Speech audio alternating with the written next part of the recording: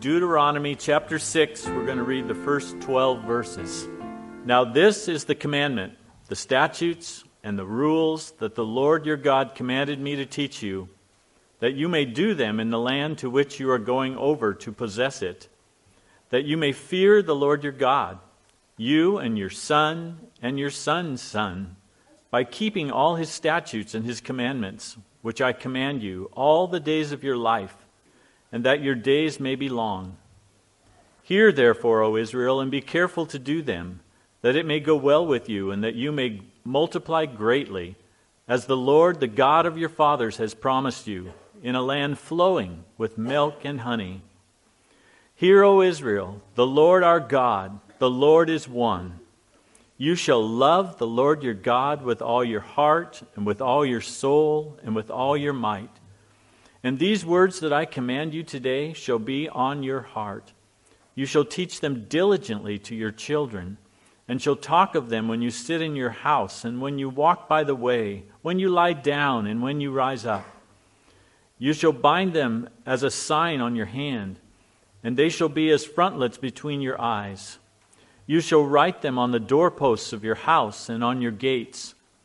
And when the Lord your God brings you into the land that he swore to your fathers, to Abraham, to Isaac, and to Jacob to give you, with great and good cities that you did not build, and houses full of all good things that you did not fill, and cisterns that you did not dig, and vineyards and olive trees that you did not plant. And when you eat and are full, then take care lest you forget the Lord, who brought you out of the land of Egypt, out of the house of slavery. Well, it's good to be together this morning. Finally, coming back. Feels like it's been a while since we got in our plane and we were doing our flyover together. That's okay. We had good things to do, but let's get back in the plane, if you'll fit in my little tiny plane there, as we are looking at the Old Testament. We have covered the first 5 books of Moses, the first 4 of 5 books of Moses. That is often called the Pentateuch, those 5. From creation, the fall of humanity, sin entering the world, and then we saw God, he really immediately after sin enters, he begins to put in place a plan of redemption, if you will. You can probably call it something else, but God's still working with humans, allowing free will, obviously, and yet working out a plan in love to save us. Genesis gives us an overview, really, of some main events. Lots of things we didn't see, of course, we don't know about, but we hear about the flood, and then we follow a narrow channel, and we find out about Abraham, and then Isaac and Jacob, the patriarchs of the nation of Israel. And we find the nation of Israel enslaved in Egypt, and eventually God raises up Moses as a deliverer. Bringing them out of Egypt, God shows a lot of power, didn't he? Right there in that segment of time, especially power, great miracles and works.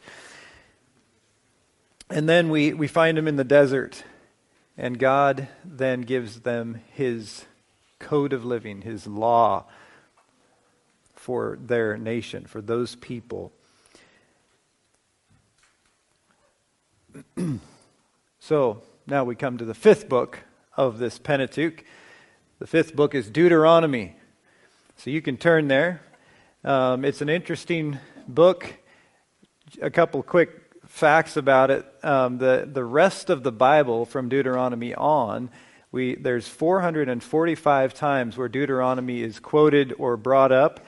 Jesus quotes Deuteronomy more than any other Old Testament book out of the Hebrew Scripture when Jesus was alive. So some important stuff here, very foundational to Hebrews as well as Christians, as well as us. So let's ask God to meet us as we look at Deuteronomy and learn from it. Father, thank you for this time together. Thank you for your word. It's always exciting to come to your word, to open it, whether it's personally just meditating and reading and learning, or small group study, or reading aloud, or in this setting, learning from the Scripture as we look at it together. And I pray, God, that you would do your work in our lives. It's live. Your word is alive. Your word is active.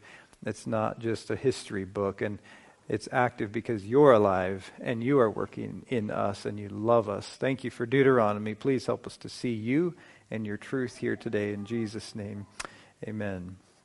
So let's just get the setting a little bit for this book of Deuteronomy. You have that first generation of Israel that came out of Egypt. All of those guys are dead except for two, Joshua and Caleb, the faithful. All the parents, the grandparents, the aunts and uncles, they've all died in the wilderness because of their unbelief, because they wouldn't obey, because they wouldn't say, yes, God, I'll go into the land, giants and all. Someone has said this would average out to about 85 deaths a day, depending on how big the nation was. Now, of course, every individual wouldn't be aware of every death, but that's some kind of reminder, isn't it? 85 deaths a day. The wages of sin is death. And that younger generation then would know that's why we're still out here in the desert eating manna every day, not getting into that land of promise. It's because of unbelief. Well, now we find them camped on the plains of Moab. They were ready to enter the promised land. And this is the second generation, if you will. Moses is still there. He's to remind them now, this new generation, the ones who have watched all the grandparents and uncles and aunts and father and mother die. Moses is now in the business of reminding them of God's plan for them. They are his covenant people. The name Deuteronomy comes from two Greek words. And it wasn't Moses' name, but it's the two words are second, they mean second, and they mean law. So it's literally just the second giving of the law. That's what Deuteronomy is in general. So Moses, he's really delivering a really long sermon. You can be glad he's not here today. 34 chapters, you'd be here probably all afternoon. Well, perhaps you could say Moses gave 3 speeches, and that's how we're going to look at it, at least as a method to divide the book as we try to get a better grasp on the whole of the book today. So first, he's going to give a speech concerning their past. He's looking back, he's grabbing information, and that's really chapters 1 through 4. And in the first 3 chapters, he reviews some key incidents in their past, things they may remember, they may have been aware, but he refreshes their memory. And at some points, actually, he adds new information from what we saw in Exodus, Numbers, Leviticus. Moses, in particular, he reminds them of the victories that God has given them. There's only a few up to this point, military victories, but he reminds them, he spends some time on that. That's foundational for what they're about to do as they look to conquer Canaan. For example, in chapter 3, the nation of Bashan and their king Og. Og was one of those giants in the land that the spies discovered. Remember that a generation earlier, and they feared them. They said, we're like grasshoppers in their sight. Verse 11 of chapter 3 says this guy had a bed that was 13 and a half feet long. That's a king-size bed. But God told them not to fear, and actually they had victory over that man and his kingdom. So as we come to chapter 4, still in this first section, Moses alters his speech a little bit toward exhortation, encouragement, urging them to obey God and stay in his presence. This isn't the last time he does this as we look at the book. But there's particular admonition to them here to be on their guard against idolatry. Moses, and you know it too, don't you? Moses knows their tendency toward worship and devotion of other gods. In the land of Canaan, there will be, for these people, temptation with the people, their stuff, their gods, to worship and turn away from the true God, their God. It's interesting here, there in chapter 4, 15 through 19, there's a list concerning not making an image to worship. in the likeness of any created thing, sun, moon, stars, fish, birds, etc. You can look at it there, but I don't know what it's worth, but this is actually in exact opposite order of creation itself. In other words, maybe something is being communicated. It would be a reversal to worship anything other than God. Perhaps you could say it would be a reversal equal to undoing creation itself. That wasn't ever the design, to worship anything but God. Well, this brings us to that second section then, the second speech. This one was long, 5 through 26, chapter 5 through chapter 26. So this takes the majority of the book, obviously. And these chapters, now we move from kind of looking backward to looking at the present. And they're focused on teaching, exhorting. They're pedagogical in nature. So these things that are being said in this section are central. They're critical to Israel's existence and the code of living that we've looked at. Remember the laws, all manner of laws and priestly elements and whatnot. By the way, remember this standard, this covenant was to set them apart for God. It was to set them apart. And that's what is meant by holy, as God's people adhered to it, as they lived it out. The law of God that was given to them really through Moses, the intercessor at Mount Sinai. We noticed that some of that was even written down on tablets, namely the 10 Commandments or the Decalogue, which now many have seen these 10 Commandments as kind of a centerpiece and a summary of their whole law. It's not necessarily a given, but this middle section of Deuteronomy has confused scholars at times because it doesn't seem very orderly. It seems like there's one command and then another one that's completely unrelated, and maybe that's just how Moses thought. But there is a possible resolution in that the content of chapters 12 through 26, a large portion of the book there, could be kind of further expansion on these 10 commandments. In other words, bullet points under each one, further expanding the 10 main commandments. But in any case, we know that Moses here is teaching. He's reiterating elements of the law. All of this, their feasts, their administrations and judgments, their diet, sacrifices, rituals, the Sabbath, laws having to do with morality and daily life, marriage, divorce, all of this centers on an interest, a devotion, and yes, even a love for God. I was going to say quickly, my family created a little model of the tabernacle. They've got it on the back table if you want to look at it after the service, but it just has a lot of the elements of the tabernacle that they would have had in the desert in Mount Sinai, the things they packed up and moved and set up again. That was the center point of the camp where God met them, and you can look at that if you want afterwards. But there was a centerpiece of a love for God. When Jesus came on the scene years later, do you remember that he summed up the whole law and the prophets by saying, love the Lord your God with all your heart, with all your soul, with all your mind, and with all your strength. He added to that, the second is like it, love your neighbor as yourself. But the word love is used 21 times in Deuteronomy. So beyond what we think of as just law is love for God. This underlies actually the whole of their covenant, their existence as God's people. So Jesus didn't make up that statement. He could have. He didn't make it up, at least when he was on the earth. He gave that to Moses. He pulled it straight out of Deuteronomy 6. It's verse 5. Of course, the love expressed here is not what we often mean or think of when we think of love. It's not simply a feeling or an emotion. It has to do with loyalty, devotion, and even obedience, but it's not devoid of emotion either.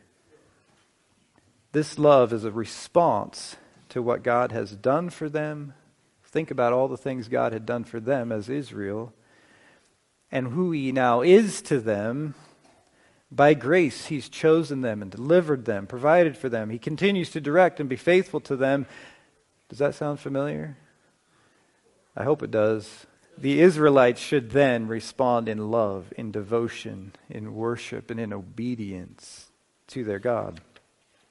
So in this section, before Moses gets into the details of the law, in chapter 6, that Steve read some of that for us, with us, it speaks to the basic building block. Moses speaks to the basic building block that will carry this truth forward in society for generations. Moses will die soon, but he is interested in their life for generations and generations to come. Now, remember the priests and the Levites, they had a central role in mediating for the people, as well as teaching the law and keeping the society aware of God's truth over generations. But in chapter 6, Moses speaks to mom and dad, starting in 6:4.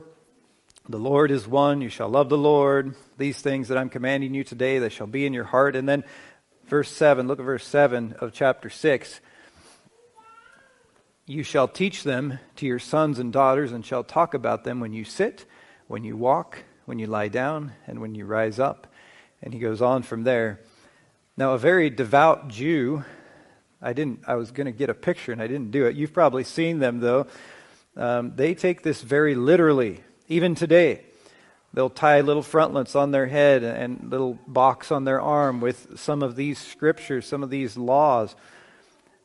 But the point here, though, as far as I can see, it is not so much to make sure you have a frontlet tied just right on your forehead, or even a verse in every room of your house necessarily. I mean, that could be a great thing, but it's to talk about them. It's to teach them. It's to keep them in front of you all the time. He is saying here, the wording seems to be pretty clear. He seems to kind of cover it all when he says that in verse 7. So except when you're sleeping or standing on your head, the things of God should be central. Hang on to that. We'll come back and discuss that a little bit more. But in this second section here in Deuteronomy, particularly in chapters 6, 7, and 8, as Moses is teaching, he reminds the nation of Israel that they're a small nation, comparatively, and yet they are chosen as God's people. They're to be called out, separated. As such, Moses reminds them not to fraternize, not to associate with the godless people of Canaan. They were not to make any sort of treaty with them, including intermarrying with them. They were instead to destroy them completely. Additionally, they were not to live in fear of them. There was a bigger, stronger people right across the Jordan River. They were well established, cities, armies, chariots.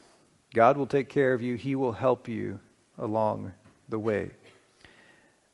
As Moses is speaking here, there's an interesting point. We need to dip the plane down just a minute. Look at chapter verse 18. I think it's chapter 6. Let me look quickly. I neglected to write that down. No, it's chapter 8, I think, actually.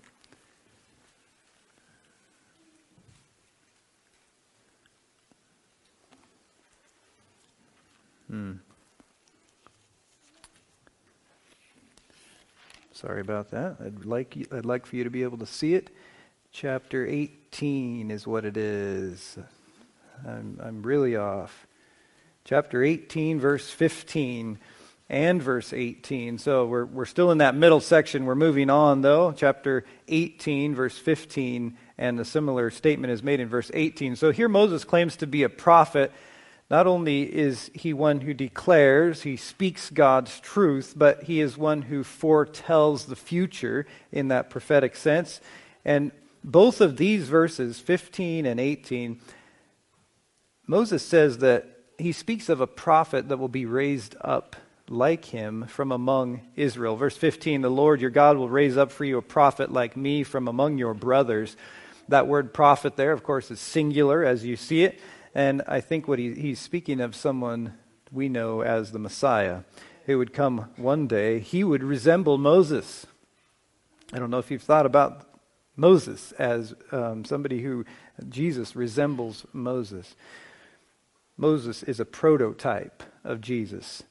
Someday he would come on the scene, and someday I believe Jesus will rule national Israel in a very literal sense. The Messiah, the Redeemer. Remember, in a rough sense, the Old Testament is following this plan of redemption, and here you have a glimpse of it. Sometimes something shines real brightly as to that plan of redemption that God is revealing here. Interestingly enough, in the New Testament, in John chapter 1, verse 45, Philip, who was eventually turned out as an apostle, he tells Nathanael, he says this, "We have found the one, Jesus, whom Moses wrote about in the law, and so did the prophets." He knows this verse. I didn't know it. I forgot where it was, but Philip didn't. This is, of course, he says, Jesus, the son of Joseph of Nazareth. So let's move to that third section of Deuteronomy, Moses' third speech, if you will. The last one, of course, 27 through 34. At chapter 27, Moses, here he turns a corner, and he charges the people now to keep these commandments, to write them down once they get into the land. And then in 27 and 28, there's consequences listed for obeying. There's consequences for disobeying, and they're all related here to the people. We remember that this is a conditional covenant that we're talking about. We've been calling it the Mosaic covenant. It's an if-then agreement. There are conditions for both God and the people. If you do them, this will happen. If you obey, you will be blessed. 28 verse 1, "If you diligently obey the Lord your God, being careful to do all his commandments, which I command you today, all these blessings will come upon you and overtake you if you obey the Lord your God." Many of those blessings are listed. But if they did not obey, they would be cursed. A few verses later, 28:15, "It shall come about if you do not obey the Lord your God to observe all these commandments, that all these curses will come upon you and overtake you." And there's a lot of curses listed there. Consequences for obedience and consequences for disobedience. A choice is before them. I almost see this as a critical moment in history, a choice between life and death. In other words, neutrality is not an option. It's one or the other. Toward the end of chapter 30, Moses says, "See, I have set before you today life and prosperity and death and adversity, in that I command you today to love the Lord your God, to walk in his ways and keep his commandments." And it goes on. Choose life, and Moses is admonishing them. If you don't, you will surely perish. Remember, we're talking in specific about a nation, Israel, at a certain time and place, under God in a certain way. So these curses and blessings, you don't need to shake in your boots about them. They're not directed directly at us. This was under that Mosaic covenant. But we do see some of God's heart coming through here, don't we? His blessing is still there in various forms for those who love him, for those who follow him. And of course, there are all sorts of consequences, curses, if you will, for those who don't. Each person, each family, each group needs to make a choice. One of the curses listed here is that God would remove them from the land. They would go into exile if they didn't love and obey him. That's in 28, especially 63 through 68. Of course, you remember that happened years down the road, didn't it? It was even foretold by Moses then in chapter 31. Interestingly enough, in the first part of chapter 30, Moses says, if they recall these commands, now this would be after they were taken out of the land, if they recall these commands and return to the Lord while in exile, he will gather them back to the land from the nations where they were separated, where they were spread to. He'll bring them back. Remember we talked about another covenant. Hopefully you haven't forgotten that. It was called the Abrahamic covenant. And in that, God promised to give them the land. That was an unconditional covenant. That wasn't based upon their obedience or their disobedience. God said he would do it. The land, by the way, in other places is owned by God.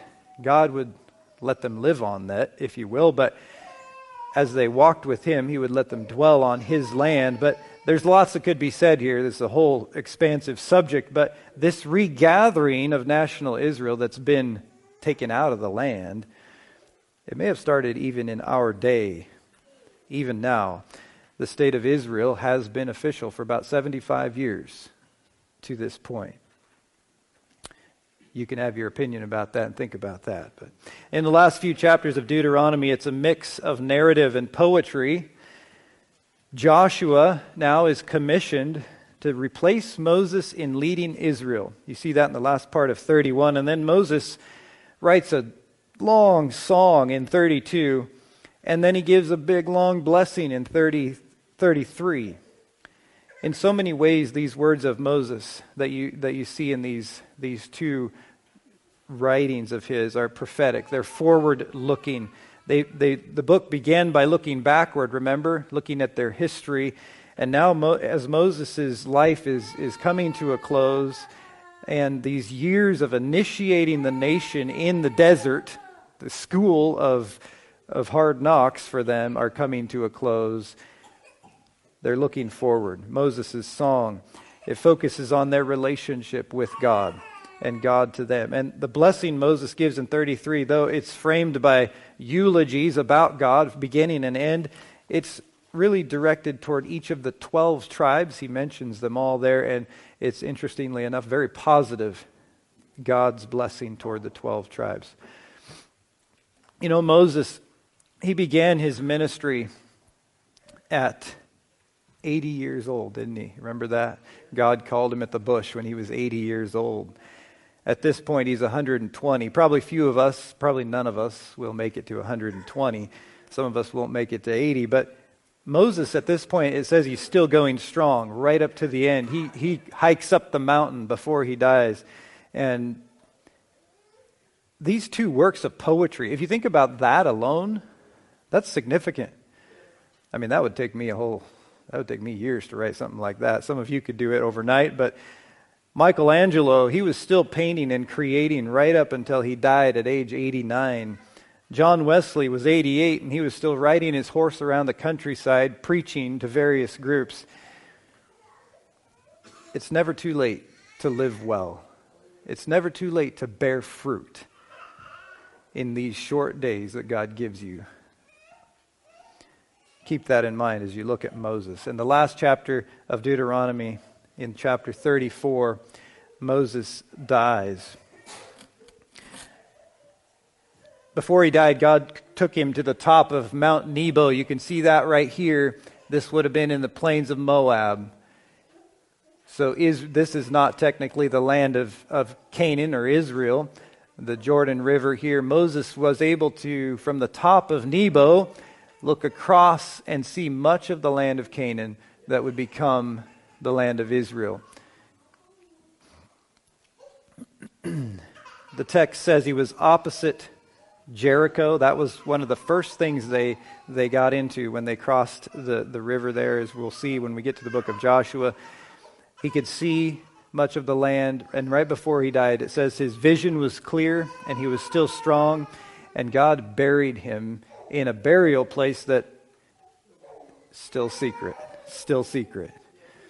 Now, Moses is a special person. He's continually mentioned throughout the Bible. If you spend much time there, you'll see the prophet Moses and this Moses, that. But he, as we said, he was a prototype of Jesus. He was an intercessor. He was a great prophet. He was simply a man of God. You can look at this later. There's a crazy passage in the book of Jude that talks about Michael. That's the great angel. He disputed with the devil over the body of Moses. JD is going to explain that later. I see him nodding his head there. I don't know what's going on there, so don't ask me. And perhaps you remember later, Moses actually appeared with Jesus in front of some of the disciples as witnesses. We call that the Mount of Transfiguration often. Moses had died, but he didn't cease to exist, did he? And maybe that has something to do with the protection of his body there in Jude. I don't know, but he showed up again. And by the way, he was in the land when he showed up right here. You could say by grace, under grace, he came into the land. Well, I want to ask the question here as we come to the end of our flyover of Deuteronomy. What is before us? What is influencing us to live the way we live? What is it that you observe, that you pay attention to, and that you live by? The whole book here, the flavor is keep this book of the law in front of you that God has given to you. Keep it before you to observe it and to obey it. What is before us? Has anybody ever been rafting here, whitewater rafting? A few of you. Well, you should try it sometime. You know, usually when you go whitewater rafting, you launch your boat into the river. At some point, it's fairly calm. There's no whitewater necessarily right there. You've got a paddle, but you could easily just launch out there and kind of float along. The water will carry you wherever the water pleases. As you get out of that calm spot, it will carry you over rocks, maybe into rocks, through whirlpools, maybe around and around and around, maybe over a waterfall. And you'll just continue downstream, whether you're upside down or right side up. But you will be carried along, just floating along as the water flows toward the ocean, the lowest point. I think by nature, we're something like this, aren't we? By nature, the paddle stays in the bottom of the boat, and we take the path of least resistance. By nature, in the flesh, we get in our raft or our easy chair, we sit back and we float along. Over time, then, we encounter problems downstream because of it. We tend toward humanistic living. This is the natural way. So in this situation, what then are we living by? What are we paying attention to? What is before us? It's maybe our own feelings, perhaps. Whatever I like, whatever makes me feel good, whatever works for me, whatever emotionally is fun. Perhaps it's just selfishness. We tend toward thoughts and practices that surround me. That's our nature. Perhaps the culture dictates where we go, where we end up, while the paddle's in the bottom of the boat. Whatever it is, we are influenced by the factors that we have put before us, the things that we have allowed into our lives to direct us. This is eventually what we observe, what we obey, if you will. These factors, these influences, they often come slowly. You put your raft, as I said, into a calm part of the river. You could have a picnic, right? You could go swimming, nothing, no problem. You settle back to float along, and you'd never know that there was a Class 3 rapid right around the corner. Waterfalls up ahead. Deuteronomy is here for this purpose, I think, among other things. But as we've seen, Moses is pleading with them. He knows how important it is for them to keep God's law, God's plan, to keep it before them. As we saw in chapter 6, he says, "These words shall be on your heart, and you should teach them, and you should talk about them with your children all the time." Verse 12 of that chapter says this, "Beware, watch yourself, that you do not forget the Lord." Watch yourself, that you do not forget the Lord. I think we should ask ourselves, even today, this morning, what is it that you observe, that I am observing, that I'm paying attention to over time, day after day? What is before us that we would not forget the Lord? Whatever it is, it's putting us on a trajectory. It's carrying us a certain direction. Now, much of the time, when you're whitewater rafting, you don't want to just float along. You want to pick up the paddle and intentionally put it to work. In some cases, you have a kind of frame in the middle of the boat, or even perhaps in the back of the boat where the guide would sit, and the guide has two large oars. Now, you might think you're doing all the work. In this situation, if you're sitting in the raft with the guide, he's controlling the boat. He's doing most of the work. But in many cases, the guide doesn't have oars. He has a paddle just like you, and each person in the raft, it is very important for each one that they use their paddle and they use it properly. Intentional paddling. That's sometimes hard work, but it will ensure that the raft ends up in the part of the river that it should be in. It misses the big rocks. It avoids the hard places. It avoids capsizing. It goes to shore for lunchtime. And all in all, it goes where the guide wants it to go. Now, in my limited experience, the guide will actually call out commands from the back of the boat to the paddlers for them to execute. He'll say, forward 3, or left, backward 2, and you do that in unison. You paddle according to his guidance. So that raft goes right where he wants it to go. In life, there's plenty of options to distract us in our world. We don't have to name them all. You can think of them. Things that we put before us. But before we know it, we're downstream and we realize we're just about ready to go over a waterfall. We've been doing too much floating along. If you had the chance to ask Moses, hey Moses, what might we do that would cause our relationship with God to go askew, to lose blessing, to lose joy, to be caught in evil? What might we do?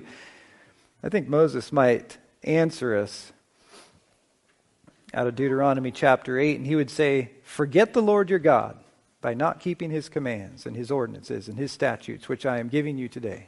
Forget those things. That'll work.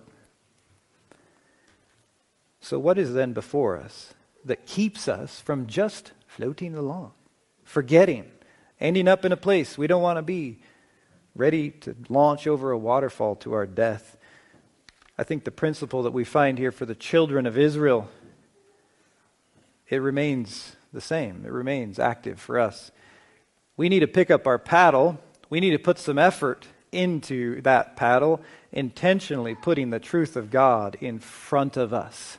The truth of God in front of us, observing it, paying attention to it all the time, that it would influence our lives, that we wouldn't just float along. Now, some of that we do corporately. Hopefully we meet often with each other Christians, more than just Sunday morning, I hope. We talk about, we reiterate, we observe some of the same truths, things we might have done last week or in our past, but we reiterate them. We develop them. We work on them, that we might not forget them. We worship together. Now, some of us, probably most of us, if you're to really think about it, have responsibility with others to help them, kids or grandkids or nieces or nephews, or there's a lot of other options to help others, to discuss the truth of God with them, to keep it before them, that they would not forget God. But it starts personally. Bring it home at a personal level. What are you doing that you would not forget God? What in your personal life are you observing?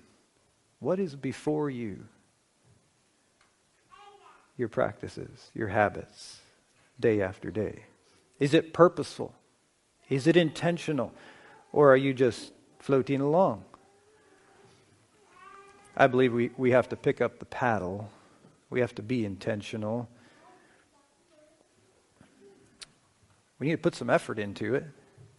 We need to strain against the flow of the river. Floating along, that will not end well. It will not go well. In other words, is the Word of God before you? That can be pretty broad. We can answer and say, yeah, well, of course I live by that, yeah. But do you read His Word consistently? Are you memorizing His revealed word? Are you understanding the concepts? Are you working on them in order to live Christianly, to keep them as central, that you wouldn't forget God? Are we communicating? Am I spending time in prayer, talking to God? Now, we all have room to grow, I'm sure. I know I do. But I want to encourage you to be honest with yourself. What truly is before you? Are you pulling on the paddle? It takes work, it takes energy, discipline, probably failure at times. That's okay. That's part of learning. Hey, you might get a few blisters on your hand that's holding on to that T-handle. That thing gets a lot of work. You get a few blisters on there before it's over. But we want you, I want to be intentional about what is before me. The Apostle Paul says in Philippians 3, finally, brothers, whatever is true, whatever is honorable, whatever is just, whatever is pure, whatever is lovely, whatever is commendable, if there is any moral excellence, and if there is any praise, dwell on these things. Some translation would say, think about these things. So what do you think about? What do you dwell on? What's before me? Maybe we need to make just some practical changes in our lives. That you would not forget God. That your children, that the generations ahead of you, whoever it is, would not forget God. So I'm just here to say, pick up the paddle. Pull hard on the paddle. By the way, the rafting trip will be a lot more fun. It'll end a lot better. Next week, Lord willing, will be in Job. So that's not according to the order in your Bible, but you can check out Job and we will spend some time with him next week. I did want to mention that the elders have been talking. We want to offer an opportunity. If you want to have some prayer and just maybe share and pray after the service, the elders and maybe others will be available up front to engage in that with you today and hopefully going forward. We want to make that a practice. So if you have that need, you want to engage in there or minister there, that we want that to be a regular part of after service. So let's pray together as we wrap up. Rachel, if you have another song, come on up. Father, thank you, God, for this time. Thank you for it's a challenge. It's always a challenge to be truly keeping you before us. We are in the flesh. By nature, we want to float along. We want to sit in the bottom of the boat and just float. And we find ourselves doing that. I pray that it wouldn't be something that we beat ourselves up over. God, that we would just say, hey, this isn't it. Pick up the paddle. Direct the boat. That you indeed would give us the strength for that. And God, even today as we go from here, maybe some practices need to change. They need to be updated. We need to ditch some things because we want you to be before us. We really do. And maybe we can do more than we think with your strength. And we can have you as the center point of our lives and our families. God, I know that I need this challenge. And thank you for the faithfulness of Moses and the reminder here as we have kind of 34 chapters to remind us to keep you in front of us. Let it sink in. And we pray it in Jesus' name. Amen.